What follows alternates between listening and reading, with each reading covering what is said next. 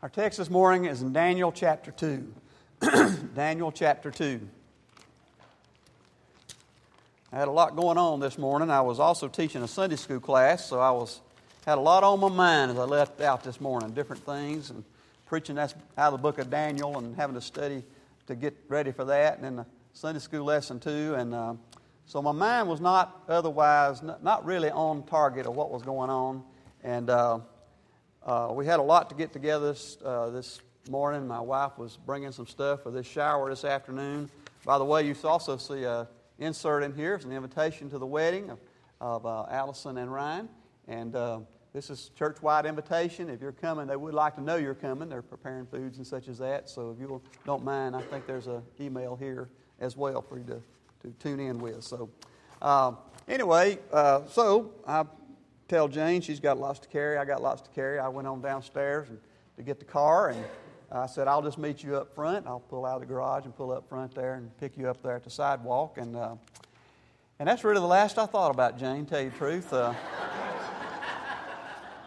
was thinking as I went along, and so I pulled out of the garage, pulled up the driveway, started up the road, waved at a neighbor, started up the road, and then it hit me. I'm going to church here, and something's missing, and it's Jane. So I'm hoping that she's not out of the house yet and has seen me go by. And so I back down the road a little bit, and I look over to the yard, and there she stands with all her stuff she's trying to hold together. And so I back on up, and she gets in. She said, "Forgot about me, didn't you?" As well as a few other little snide comments. But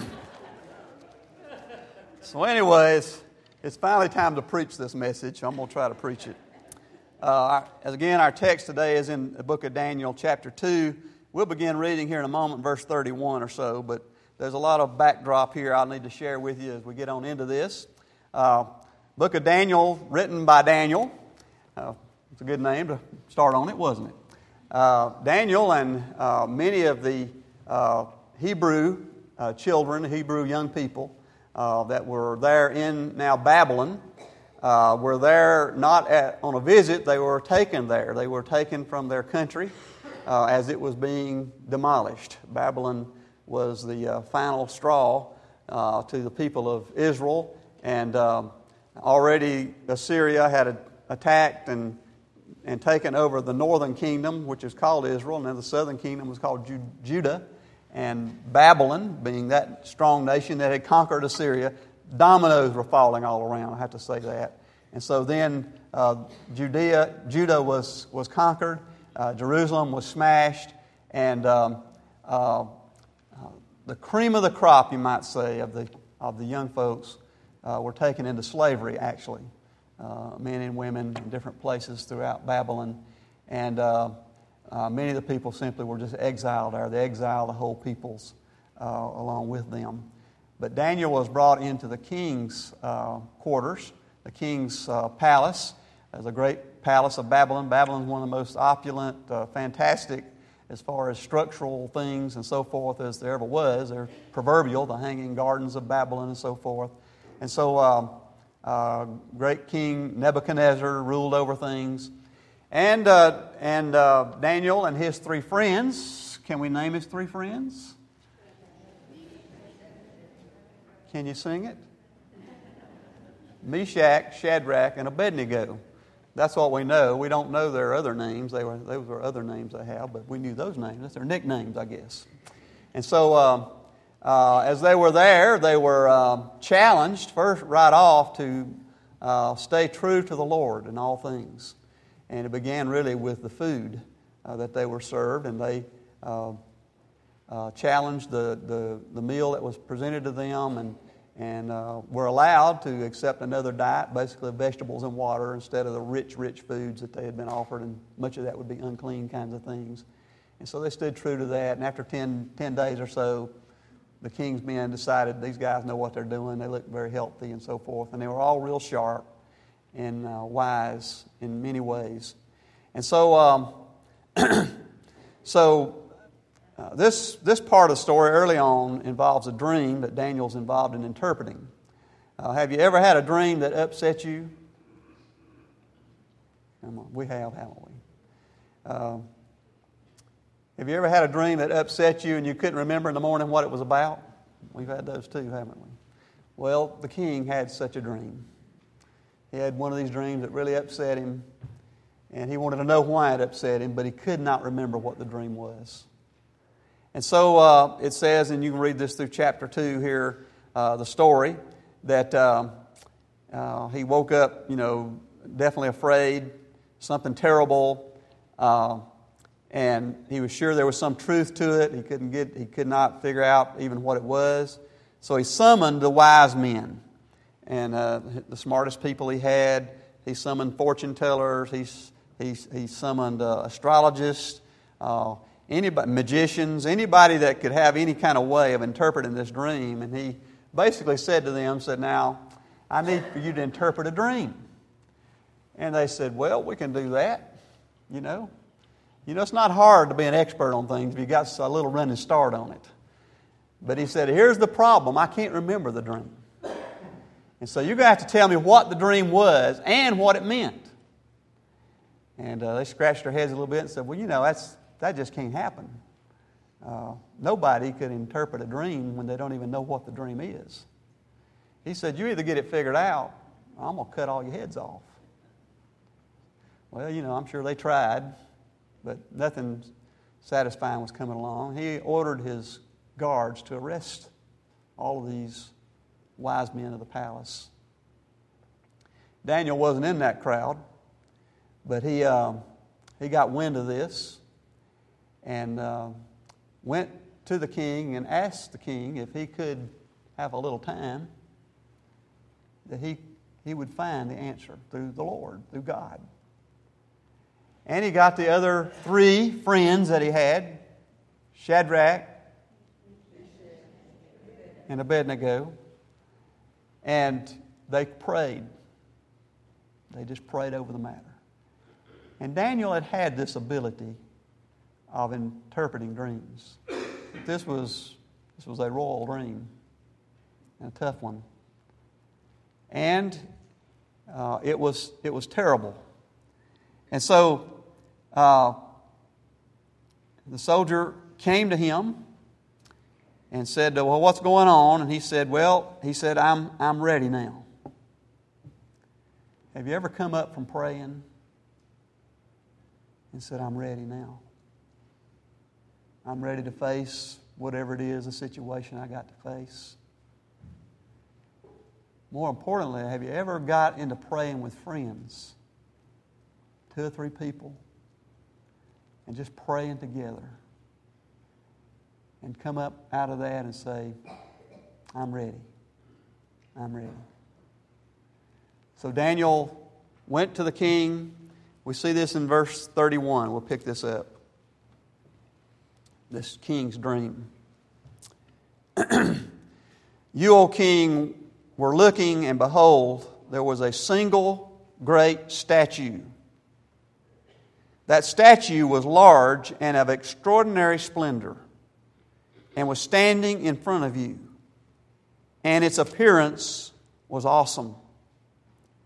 The head of that statue was made of fine gold, its breasts and its arms of silver, its belly and its thighs of bronze, its legs of iron, its feet partly of iron and partly of clay. You continued looking until a stone was cut out without hands. And it struck the statue on its feet of iron and clay and crushed them.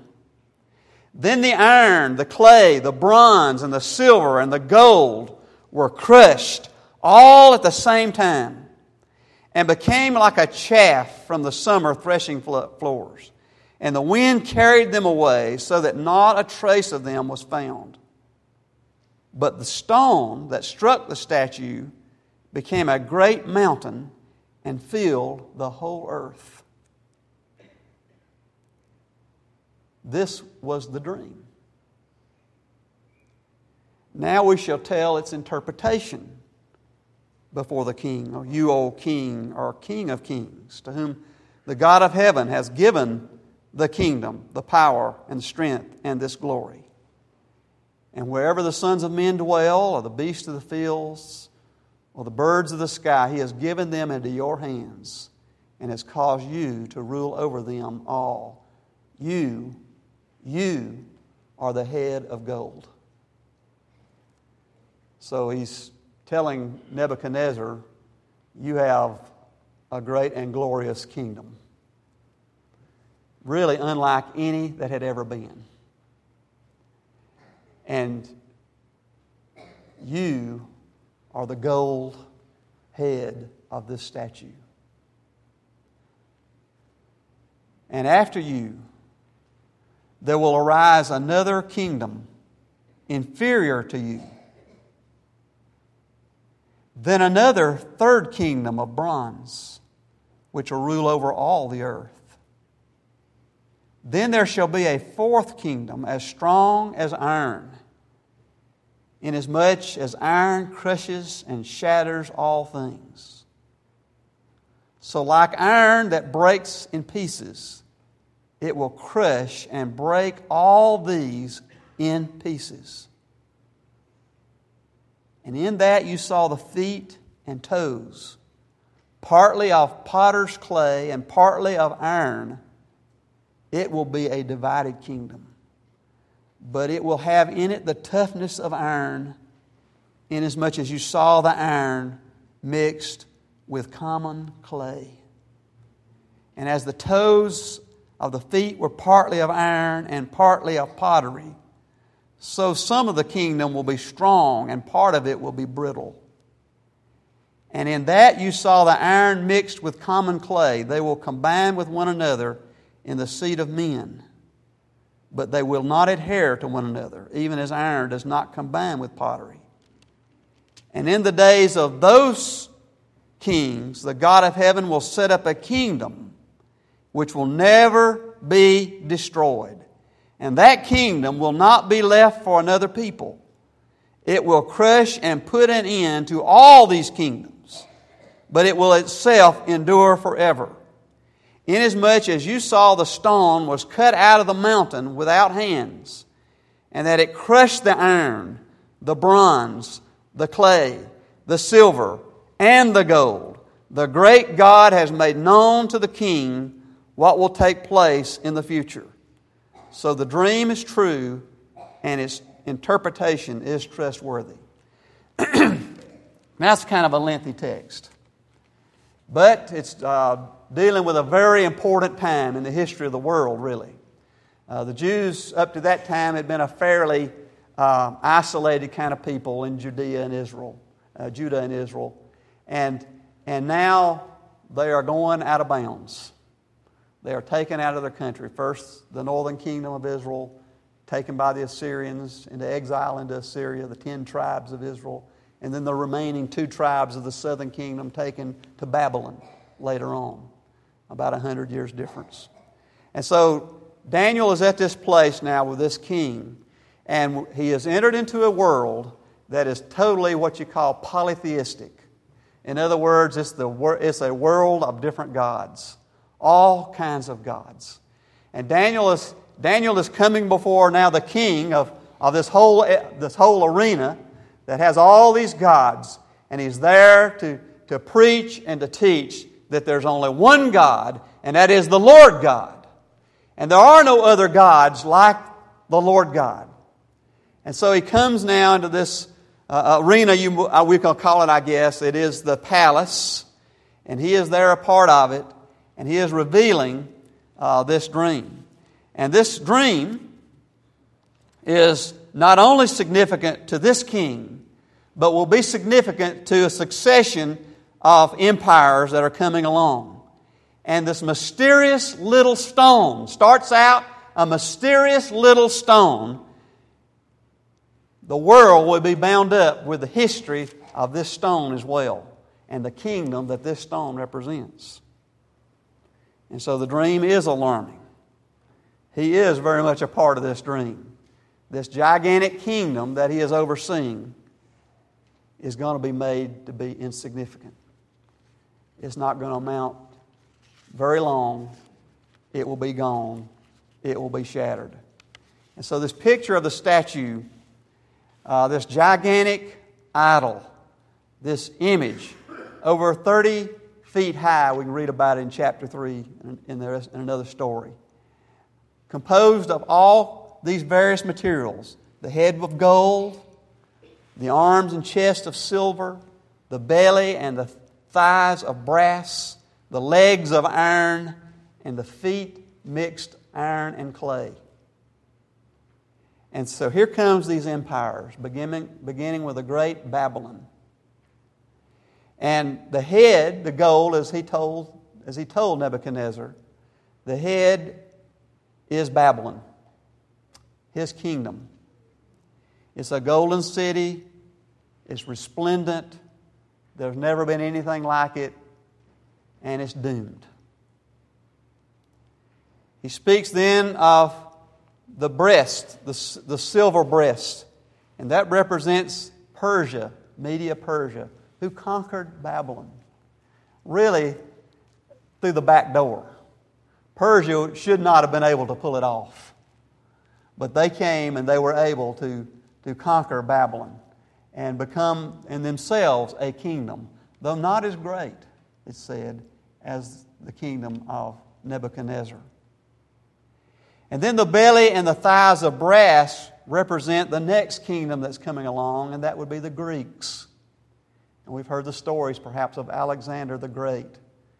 The Greeks, as they conquered not only Persia, but most all the known world. This has truly become a worldwide type kingdom, at least the known world. And it was also short-lived. Like Persia and Babylon, it was doomed. And then following along the heels of that would be the kingdom of Rome. And Rome is represented by iron, the strongest of all of these metals. The legs of iron, terrible in strength, breaking up nations all around it. Rome was truly the greatest world empire, really, of the whole biblical days, and really you could go even to today as far as their clout, you might say, on the known world that they had. And then he says of that kingdom, it also is doomed. And then he points to the feet which hold up everything. And the feet, he says, are made of this iron and of clay. Now, let me just ask, Lisa, about clay. The strength of clay, how would it compare to iron? Not very well. We could drop it and it would break. It's brittle. And so here is the clay feet of the Roman kingdom. Of all the great kingdoms of the world, here is the clay feet. And so this statue, as you look at it, is magnificent. It really represents all the great of man-made kingdom, as you could go. And then there's this stone he mentions. This was probably to the king the most disturbing part of the dream. It's okay, perhaps, to look at his lifetime. He's going to be all right. Some of us are looking like that, about the future. Well, I'll probably get out all right. But when the mention of this stone really is worrisome, to us, it should be comforting. But it's totally unlike the image in shape or content. And it also, the stone, becomes a kingdom. And it's to become a kingdom that will take the place of all earthly kingdoms. And there's 6 features about this stone. Let's look at them. One is very mysterious. It is cut out of a mountain, it says. without human hands. This other stuff's all formed with human hands. This stone cut out of a mountain without human hands. It's small in the beginning. You could look at even the people of Israel as being small and insignificant on this earth. And it's the opposite, you might say, of kingdom powers in the way it defeats the enemy. It doesn't go after the head. That's the way the kingdom would operate. Take off the heads. Kill the kings of the other nations. Kill all the royal folks out. And take over. That's the way you did it. No, this kingdom went after the feet. The small stone, it says. Humble in appearance. It's just a rough stone. Unattractive to look at. Not shapen in any way. Insignificant. The stone put aside. This would be the stone put aside by the workman and laid over into another place. Rejected by men, but will become the cornerstone of the great kingdom of God. And it's wonderful in its growth. Now, this is odd. Stones don't normally grow, do they? This stone is one that begins to expand. And eventually it expands to a great mountain. And eventually filling the whole earth, it says. Isaiah said this in Isaiah 2:2. In the last days, the mountain of the Lord's temple, little Zion Hill, the mountain of the Lord's temple, will be established as chief among the mountains. And it will be raised above the hills, and all the nations will stream to it. All the nations will stream to it. So it's mysterious, it's small, it's humble, it's wonderful, it's mighty in its effects. Small at first, yet even when it's small, mighty enough to break the feet of the kingdom of Rome. And this is disturbing to the king. This goes against all manner of thought. This is something he can't fight.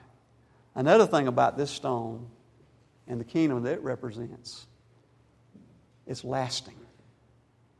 It's not a passing kingdom.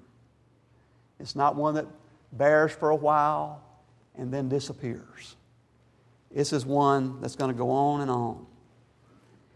And here's the stone that you might say that God thrust into the world. God throws this stone into the world. And the consummation of this, as we can see, is Jesus Christ. He's the solid rock. He is the rock that was rejected, that has become the chief cornerstone of the kingdom of God. And I'm not just talking about the church here. I'm talking about the kingdom of God. God's rule. God's reign. The stone of Israel, from Israel came the Messiah. And so Jesus is like the stone that was cut out of the mountain without human hands. He was even born of a virgin. He was humble in His origin. It says in the New Testament, like a root out of dry ground. Can you imagine a more humble startup? We see Jesus in His beginnings. And then we see the kingdom of Christ like a great mountain filling the whole earth. Announced by John the Baptist, the baptizer. Remember this insignificant prophet come up out of the desert preaching. What was he preaching? The kingdom of God. The kingdom of God is come. And so we see Christ through His ministry, and we see how in the world's eyes was so insignificant. I mean, He's not in any of the great Roman history books. He gets maybe a mention in one of the Jewish history books. And so His ministry is really not very long. And it makes an impact. It makes an impact in the land of Judah and of Galilee. So there you can see the ripple begin. But as far as the world's concerned, the life of Christ does not have a lot of impact. You might think about the cross. The cross is the moment where the storm hits the kingdoms. It's at the cross. It's at that place where it hits the feet of the kingdoms of this world. At the time it hit, Rome was beginning to have its divisions. It was beginning, even then, to be ready to fall apart. Now, it would take 300 years, but it's also 300 years of fantastic growth of the kingdom of God. People were coming to be believers in every part of the known world over those 300 years of the early church. And so it was broken apart. It was smitten not with weapons of war, but with the spiritual weapons. Paul said this in the days of the great Nero, Roman emperor. He said, "Thanks be unto God who causes us always to triumph in Christ." So it didn't matter that there was a king somewhere. It did not matter that there was a rule somewhere. The great God, through the Lord Jesus Christ, has the victory. And He has achieved the victory through His Son. And the destruction is complete. Look over in Revelation 18:21. "Then a mighty angel picked up a boulder the size of a large millstone and threw it into the sea and said, 'With such violence the great city of Babylon will be thrown down, never to be found again.'" And Babylon in the book of Revelation is the code word for Rome. Pretty strong words. And the kingdom that would come, he says, would grow and continue forever. He says, "But the rock that struck this," verse 35, "but the rock that struck the statue became a huge mountain and filled the whole earth." And then in verse 44, he said, "In the days of these kings shall the God of heaven set up a kingdom which shall never be destroyed, and the kingdom shall not be left to other people, and it shall break in pieces and consume all these kingdoms, and it shall stand forever." If you're a believer in Jesus Christ, you are a member of the kingdom of God. We are strangers to the rest of this world.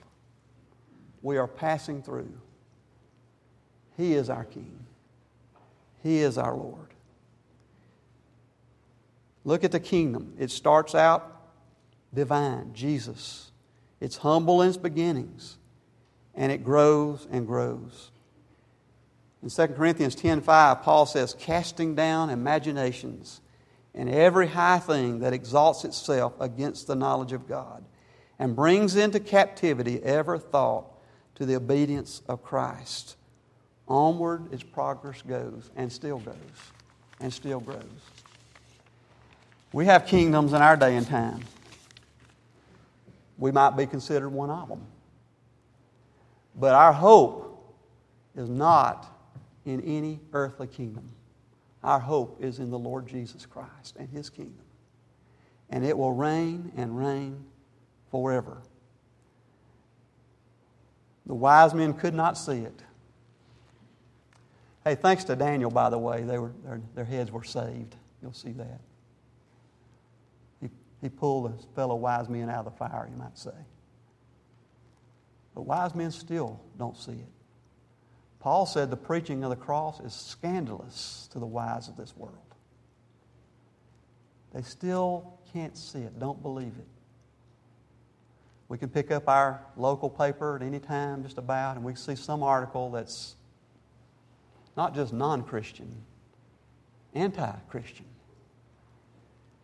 And pursuits of logic that go all through the best of mankind's kind of thinking of a world without a God. But the kingdom of God will endure and does endure. And we're not threatened by other kingdoms. You kids, when you go off to college, you're going to be learning lots of stuff. Just remember you're a child of God. Like Daniel, when he went to Babylon, you might be in a place that sometimes is scary. Or if you're going to service or going to the workplace, just remember who you are. And remember to stand true with Christ. You don't have to defend God. He's the solid rock. You don't have to defend Him. You just live for Him. So Daniel said to Nebuchadnezzar, this is the point he wanted to make. There is a God in heaven. There is a God in heaven. The world is shaking. Kingdoms are still falling left and right. Jesus said there will be wars and rumors of wars, and the end is not yet. The time will come, no man knows the day or the hour, when God will bring to end the earthly, worldly struggles. But the time is not yet. We're still here. There's fear and there's trembling. There's national fanaticisms. There's faith in political systems. There's falling away from God. These things are going to pass. I think I got mostly us white folks here this morning. Let me just say something. If we get in league with a group that represents the most horrendous war we've ever had as a world, with the Nazis, we are totally blind. And I'll throw the KKK in with it. There's no place for that. God is not a respecter of persons. His kingdom is not made up of us just white folks.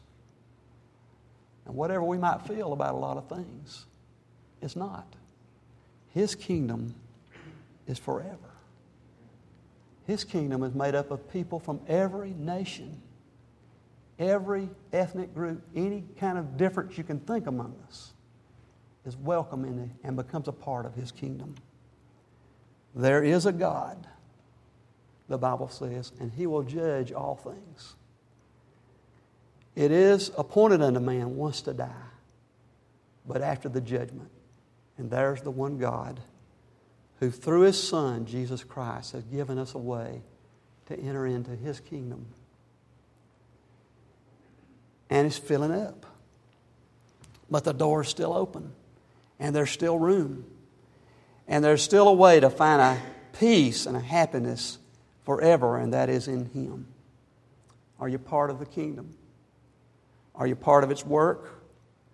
Are you truly committed to Christ Jesus, the Lord, the true King of Kings? Have you made your peace with Him? Let's pray together. So, Father, we just bow before You. I don't know if I've ever preached a message, Lord, like this. But our prayer today is that, God, we get a perspective on things. We get a perspective, even of things that we're blessed with. We get a perspective, Lord, even the blessings of being a part of this nation. We have to realize, Lord, that even this nation is divided. Has been true of all kingdoms of this world. And that, God, we're to put our hope and our anchor fully and finally in Jesus Christ and the kingdom of God, the rule of God. Lord, in that we have agreement with people who were 2,000 years ago that we're trusting in the Lord. We're trusting in God. We'll be a part of this world. We are a part of it. We're to leave as good a mark as we can on this world.